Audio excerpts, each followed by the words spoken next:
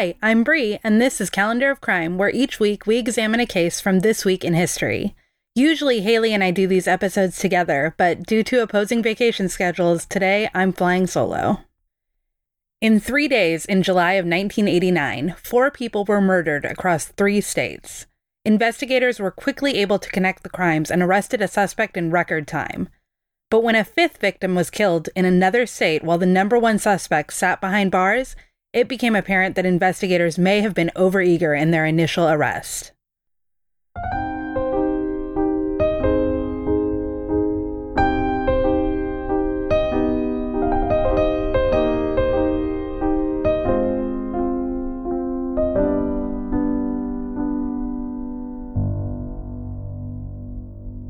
This case begins on Wednesday, July 19th, 1989, when a customer went into the Darden convenience store in Garden City, Kansas at about 1:20 in the morning and found it abandoned, with no clerk to be found.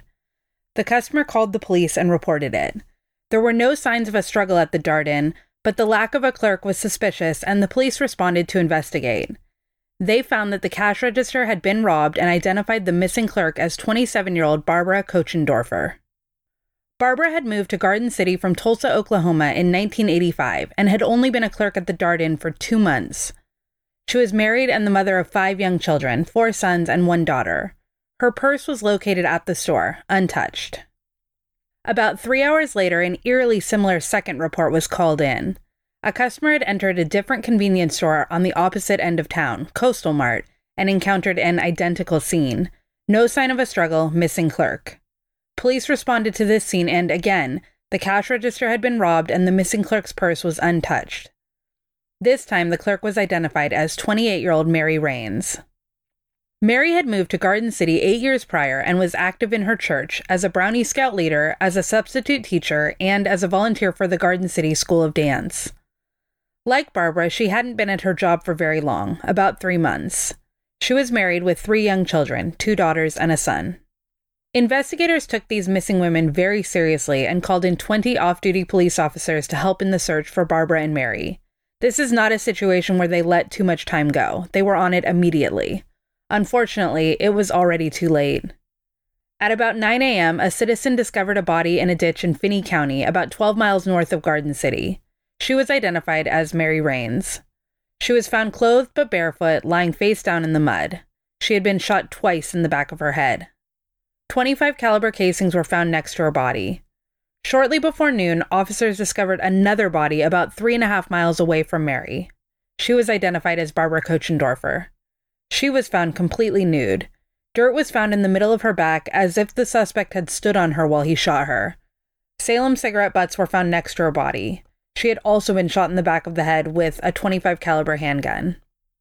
Garden City Police, Finney County Sheriff's Department, Kansas Bureau of Investigations agents, and Kansas Highway Patrol all worked together in this investigation.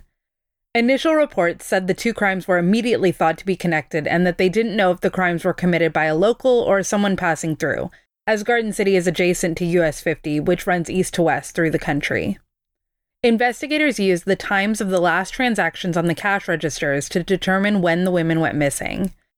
They determined that Barbara had been abducted sometime between midnight and 1:20 a.m., and that Mary was abducted sometime between 2:30 and 4:30 a.m.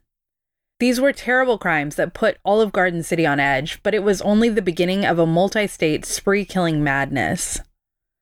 The following afternoon, about 36 hours after Mary had been abducted, 54-year-old E.P. Spurrier, better known as Pete, was shot execution-style in the back of the head. This was in Pampa, Texas, a town located in the Texas Panhandle. He was found at about 2:20 p.m. on Thursday, July 20th, 1989, in the 1-hour photo shop he owned with his wife. There is the least amount of information about this murder, and although the source material does say that this was also a robbery, I couldn't find any information regarding what was taken. Not being from Kansas or Texas, I had no idea how far away from Garden City Pampa is, so I mapped it, and it looks like at its quickest route, it's about 2 hours and 50 minutes, and at its longest, it's about 4 hours and 5 minutes. In other words, it was entirely reasonable to assume that Pete, Mary, and Barbara had all been killed by the same person. I do have to say, though, that I am pretty impressed with how quickly these cases were connected. In newspaper articles from the time, it's clear that the cases were all immediately connected, and it shows that there was a lot of quick thinking going on. It was 1989, so it wasn't like there was an online database that they were uploading these crimes to. This was just good old-fashioned police work. However, they were still a step behind the killer. One day after Pete's murder, at about 3 p.m. on July 21st, 1989, 31-year-old Gwendolyn Miller, better known as Gwen, was shot to death. Gwen was working at Dodson's Flower Shop in Ardmore, Oklahoma, which was owned by her father. Again, I went back to my map to see how far Ardmore, Oklahoma is from Pampa, Texas. This is a bit of a further drive, anywhere from 4 hours and 26 minutes to 4 hours and 48 minutes, but it was still easily accomplished in the 24 hours between Pete and Gwen's deaths.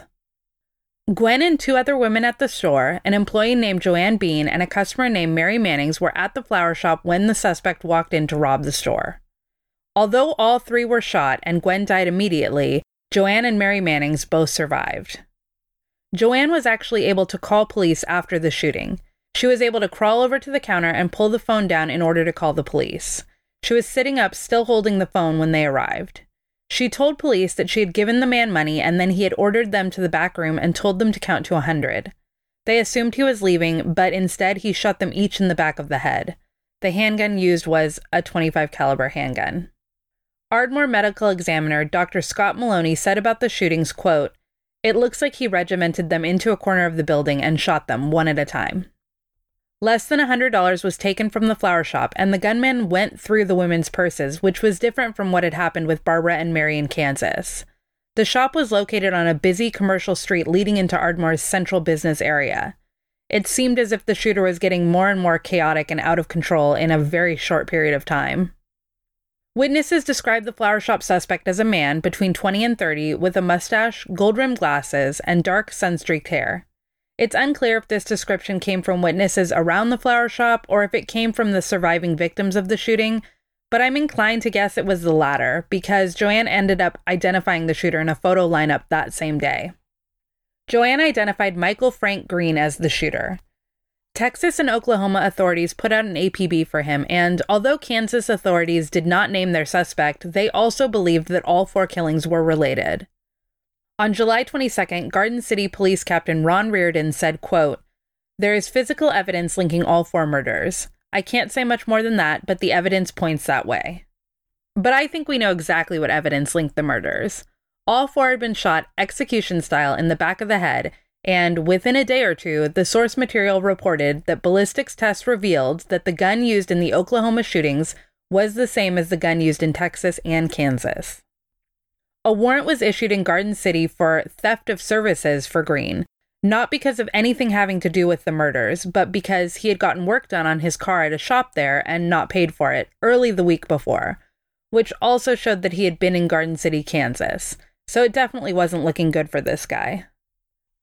37-year-old Green went to the emergency room in Lawton, Oklahoma on Sunday, July 23rd, 1989. He had gone to the emergency room due to back pain from an old injury. Police received an anonymous call that he was in the hospital and went in to arrest him shortly after 6 p.m. Green did not resist arrest. His car was towed to the police station and he was taken back to the Lawton jail. Lawton is in between Ardmore and Pampa, Texas, although it is much closer to Ardmore. He was charged with first-degree murder, 2 counts of armed robbery, and 2 counts of assault with a deadly weapon with the intent to kill by Oklahoma authorities for the Ardmore shootings. In Texas, he was charged with capital murder for the murder of Pete. He was wanted for questioning in Kansas, but not yet charged. So everything was great. They had caught their suspect. Except, meanwhile, on the same day Green was being arrested in Oklahoma, July 23rd, 1989, 48-year-old Geraldine Valdez was shot and killed at J&T Mini Mart, a convenience store in Springer, New Mexico. She was shot twice in the back of the head. Someone in New Mexico had called in a description of the car seen at the scene of Geraldine's murder, and roadblocks were set up. And back to my map for reference, Springer, New Mexico is an 8 to 9 hour drive from Ardmore, Oklahoma. Since this was 2 days after the Ardmore shootings, there had been plenty of time for someone to travel that far, but when the number 1 suspect was already sitting in an Oklahoma jail cell, well, that's a problem.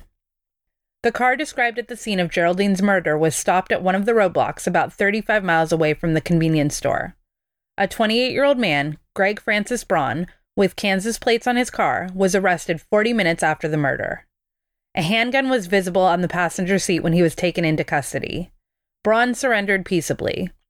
The car was impounded, and they waited on a search warrant to officially take the handgun into evidence and do ballistic testing on it. The handgun found in his car was a, yep, you guessed it, .25 caliber gun. Green appeared in court on Monday, July 24th, while authorities from Texas, Oklahoma, and Kansas traveled to New Mexico to interview Braun.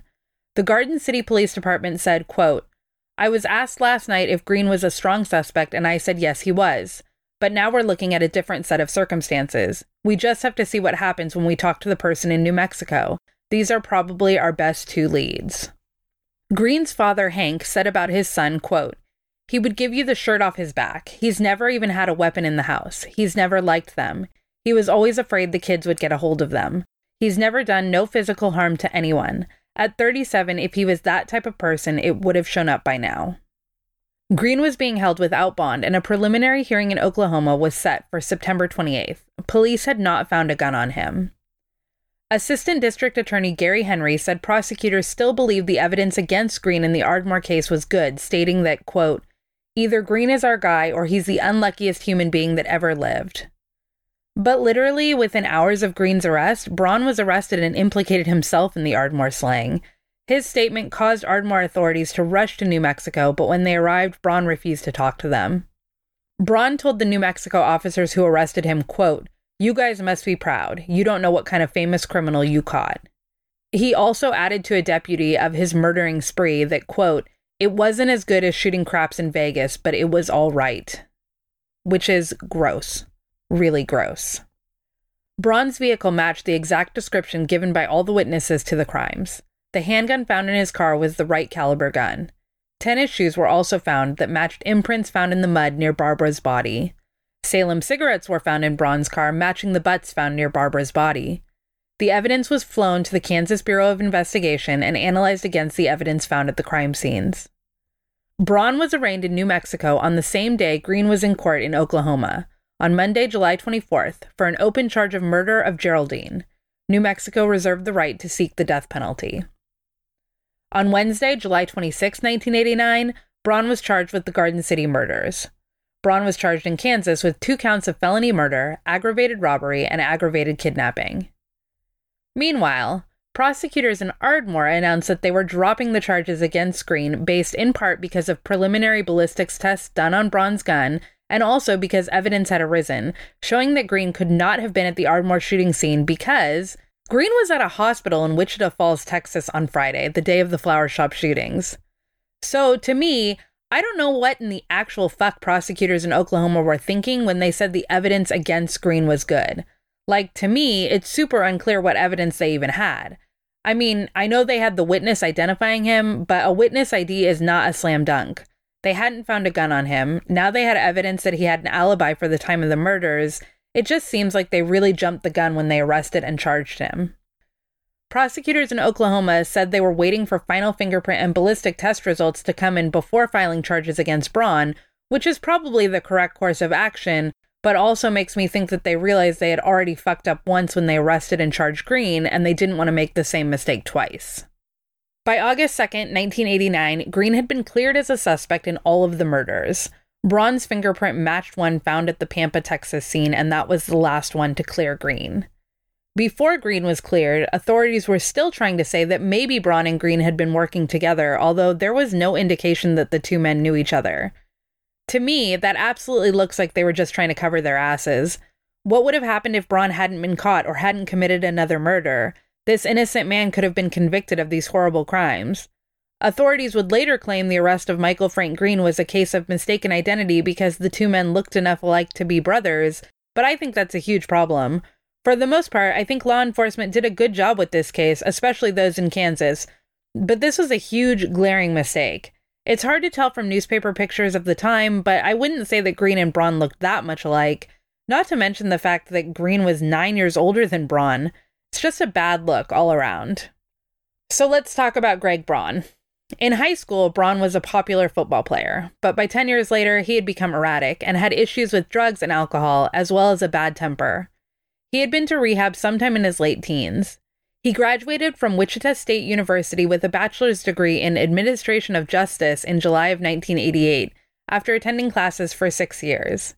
He had previously been charged with aggravated assault in January of 1989 after threatening a woman with a .25 caliber handgun, of course. He also had convictions in Wichita for drunk driving, solicitation, and careless driving. On May 30th, 1989, Braun had thrown a coffee mug through a TV set at a bar at a Garden City Hilton. The manager, Eddie Parton, had gone to high school with Braun and said, quote, "Gosh, it just seems like he was very soft-spoken and just kind of kept to himself." But he also added that, quote, "I wouldn't want to get in his way when he lost his temper." Braun had been banned from 2 local clubs due to outbursts.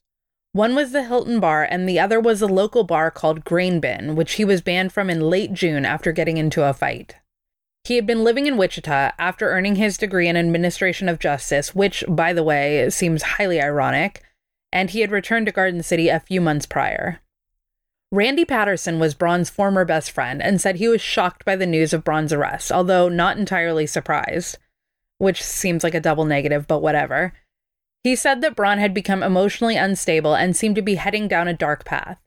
He said he saw Braun driving in Garden City the morning after the murders there and waved, but Braun ignored him. It turns out that Braun was a classmate of Mary Raines' husband in high school, but it's unknown if he knew Mary prior to her murder. His father, Leland Braun, was a well-known Garden City criminal lawyer. His brother, Glenn Braun, was an Ellis County attorney. Braun had been living with his parents in Garden City and working at the S-Bar Ranch feed yard. His boss said he came in the day after the Garden City murders, picked up his paycheck, and said he wouldn't be back. Braun's brother Glenn said, quote, "My folks are good people. They're not responsible for what my brother did. There are some people who want to blame them, but it's not their fault. He, on his own, for whatever sick, bizarre reason, did what he did." On August 10, 1989, Braun admitted in court in New Mexico to being guilty of the murder of Geraldine. It was a preliminary hearing to determine whether there was enough evidence to move forward when Braun unexpectedly confessed to the killing. He also confessed to stealing around $200 from the J&T Mini Mart. He was bound for trial on charges of first-degree murder and second-degree armed robbery and was to be arraigned within 20 days. Braun testified that he had been undergoing psychological counseling in Garden City for recurring violent dreams and that he had been using cocaine heavily in the month before the shooting, specifically showing injection sites on his arms. A state weapons expert testified that the .25 caliber handgun confiscated from Braun was the same one that was used in Garden City and in Pampa. Prosecutors in Texas charged Braun with capital murder for Pete's case that same week. On Friday, August 18, 1989, Braun was charged with first-degree murder, 2 counts of shooting with intent to kill, and 2 counts of robbery with firearms in Oklahoma in connection with the Ardmore case.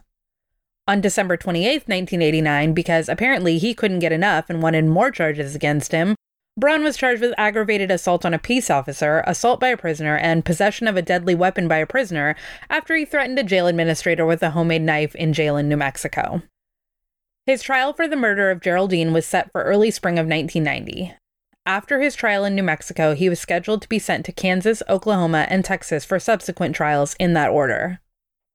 On Thursday, April 26, 1990, Braun pleaded guilty but mentally ill in Geraldine's murder in New Mexico. In New Mexico, this means that the defendant was mentally ill but not legally insane, meaning that the defendant did not meet one or more of the 3 tests for insanity under the law. The case was turned over to the New Mexico Supreme Court to determine whether someone who pleaded guilty but mentally ill would be eligible for the death penalty. If he was declared ineligible for the death penalty, he would be sentenced to life in prison. If he was declared eligible, a jury would be selected to determine whether he would be sentenced to death or to life in prison. The jury would decide only on sentencing because Braun had pleaded guilty. There was no plea deal or reduction in charges. Braun just chose to plead guilty. He was deemed eligible, and it came out during the trial that he had been diagnosed with borderline personality disorder and substance use disorder. On September 20th, 1991, Braun was sentenced to life in prison for the murder of Geraldine and 15 years for the additional robbery charge. He would have to serve at least 30 years of his life sentence and 6.5 years of his 15-year sentence before becoming eligible for parole, so 36.5 years minimum. However, that was just the start. His next trial was to be held in Kansas. It's important to know at this point that if we go back to October of 1990, Braun made a confession at that time that gives us our only real insight into what he was thinking and the motive behind his crime spree. He stated that he had had no plans to kill the first time, but that he wanted to rob a convenience store to get money for cocaine. When the scarf/towel he was wearing over his face, I've seen it reported as both, so I don't know which one is accurate, fell off during the commission of this robbery, he panicked and abducted Barbara. After driving around with her for a bit, he said that he realized that since she had seen his face, he couldn't let her go, and so he killed her. After he dumped her body where it was later discovered, he went and bought cocaine with the stolen money from the cash register, shot it up, and then felt a compulsion to kill again. That's when he abducted Mary and killed her. He said he went home and went to sleep after that, and when he woke up, he got in the car to continue his rampage. This is important to know because Braun pleaded not guilty to all charges in Kansas on December 6, 1991, while trying to have that 1990 confession suppressed from the trial. Ultimately, he was unsuccessful, but it lengthened the amount of time he spent in Kansas. See, there had been reports that Finney County attorneys had planned to get Braun in and out and would drop the kidnapping and robbery charges in exchange for a guilty plea to murder. Kansas doesn't have the death penalty, and the 4 states were working together to try to secure a death sentence for Braun, which meant he had to go to trial in Oklahoma and/or Texas. Since he initially pleaded not guilty, they weren't able to get him to Oklahoma as rapidly as they wanted to. However, since his confession was ultimately deemed admissible, on April 30th, 1992, Braun pleaded no contest to the murders in Kansas and was sentenced to 4 life sentences, 2 for the murder charges and 2 for the kidnapping charges. He was sentenced to 15 to life for each of the robbery charges. They would be served consecutively, and he was scheduled to be transported back to New Mexico after sentencing.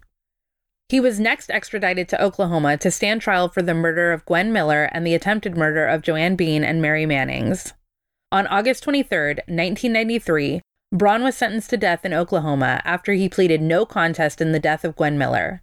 He was also sentenced to 2 additional life terms for the attacks on Joanne and Mary Mannings. I couldn't find any sources that let me know definitively if Texas even bothered to extradite him and hold a trial, although some sources said he pleaded guilty and was sentenced to life in prison in Texas as well. While it probably doesn't really matter in the long run since he already had a death sentence, I hope he was held accountable for Pete's murder as well. There are automatic appeals before a person can be put to death, and Braun's lawyers went through each and every one. He sat on death row for 7 years. All of his appeals had been exhausted by the year 2000, and an execution date had been set.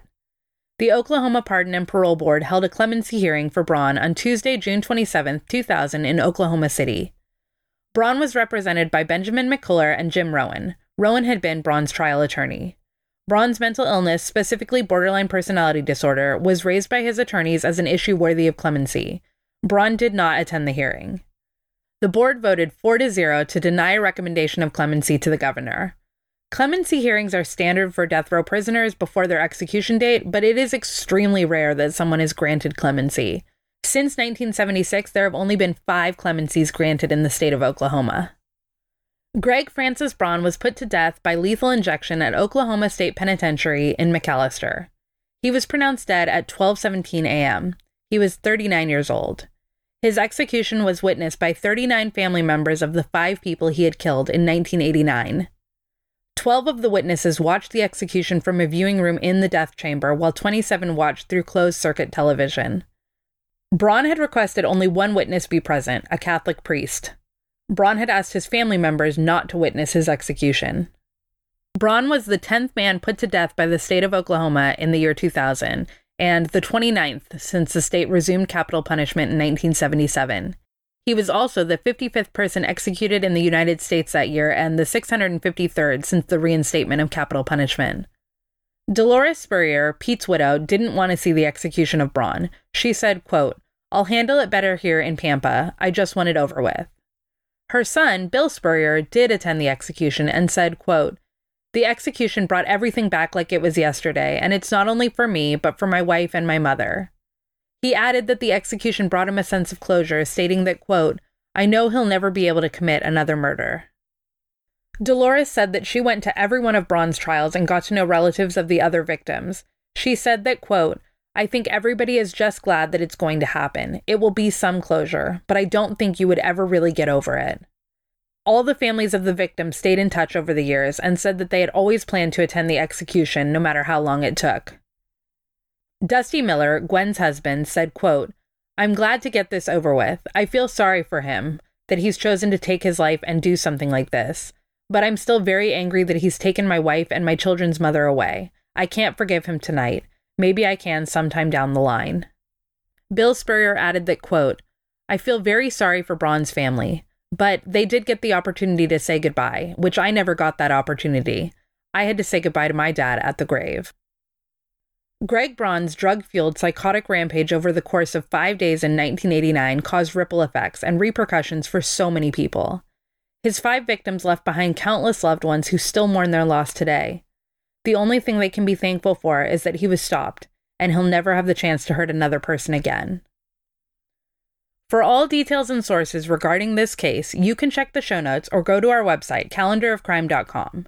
If you enjoyed this episode, follow us on Instagram and Twitter @calendarofcrime, and Haley will be here next week with a brand new case from that week in history.